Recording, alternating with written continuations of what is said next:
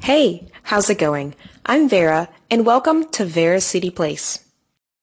Today, I'll be talking about cranberries, specifically Wisconsin cranberries. The only time people seem to care about cranberries is in November and December.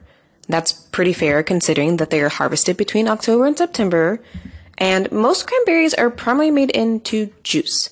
They are also used for jams and jellies and, just straight up cranberries.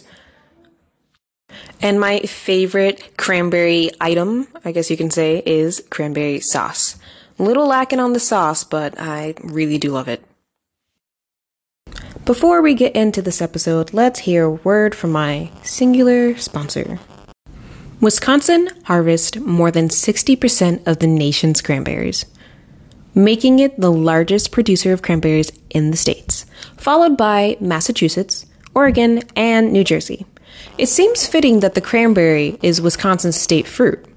Settlers at the time thought that the blooms of the cranberry resembled the sandhill crane. By the way, there are a crap ton here. I've seen them walking in the streets. And thus they called it the craneberry. And as people do, I'm sure we messed up that word and it turned into cranberry. Complete side note, but that reminds me of how we got the ampersand. What is that, you ask? It's the and sign, which can be traced back to 1st century AD and Roman cursive. Ampersand was shortcut to write E.T. They have et in French, and sometimes when you're writing a citation, you can use et al. The ampersand was originally the 27th member of the alphabet. It goes X, Y, Z, and per se and. Per se means by itself. They said that to denote letters that also doubled as words. Eventually, that got slurred, thus we now have ampersand instead of and per se and. What does that have to do with cranberries? Nothing. On that note, I'll get back to the episode. On the official Wisconsin cranberry website, it says that a man named Edward Sackett first harvested cranberries in 1860 in Berlin, Wisconsin. The website fails to mention this was for commercial production. The local Native Americans have been trading and harvesting cranberries before the settlers even arrived. Cranberries are harvested between October and September, like I mentioned earlier.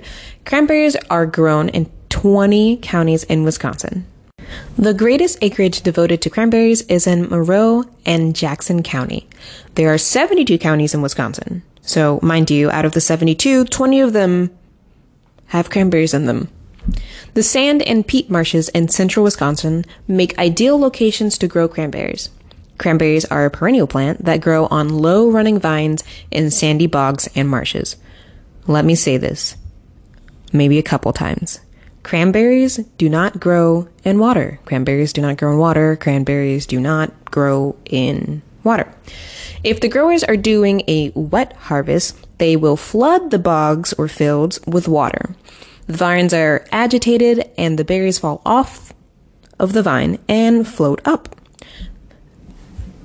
And they float up because the berries have a pocket of air in them. For dry harvest, a cranberry picker is used. It's sort of like a big lawnmower. It looks kind of weird.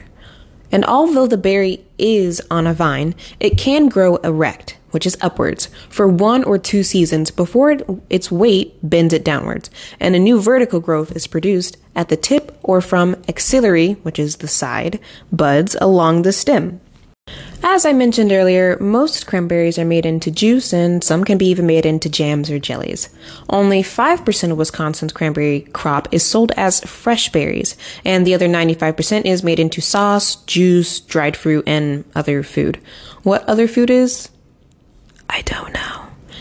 Cranberries are a cholesterol-free, fat-free, and low-sodium food, and are said to help maintain a healthy heart.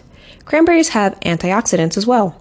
As part of a healthy diet, cranberries can be added to low-fat vinaigrettes, whole grain pancakes, and yogurt, or as I like to say, yogurt.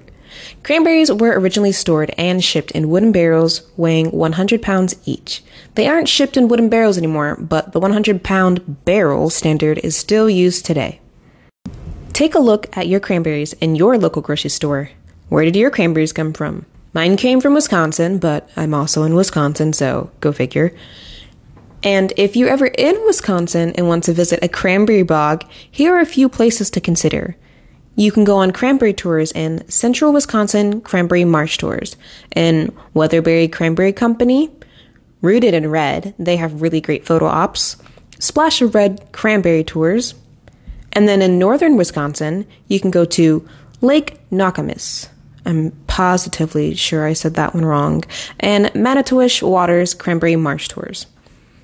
Feel free to look that up and have a great day and enjoy your cranberries.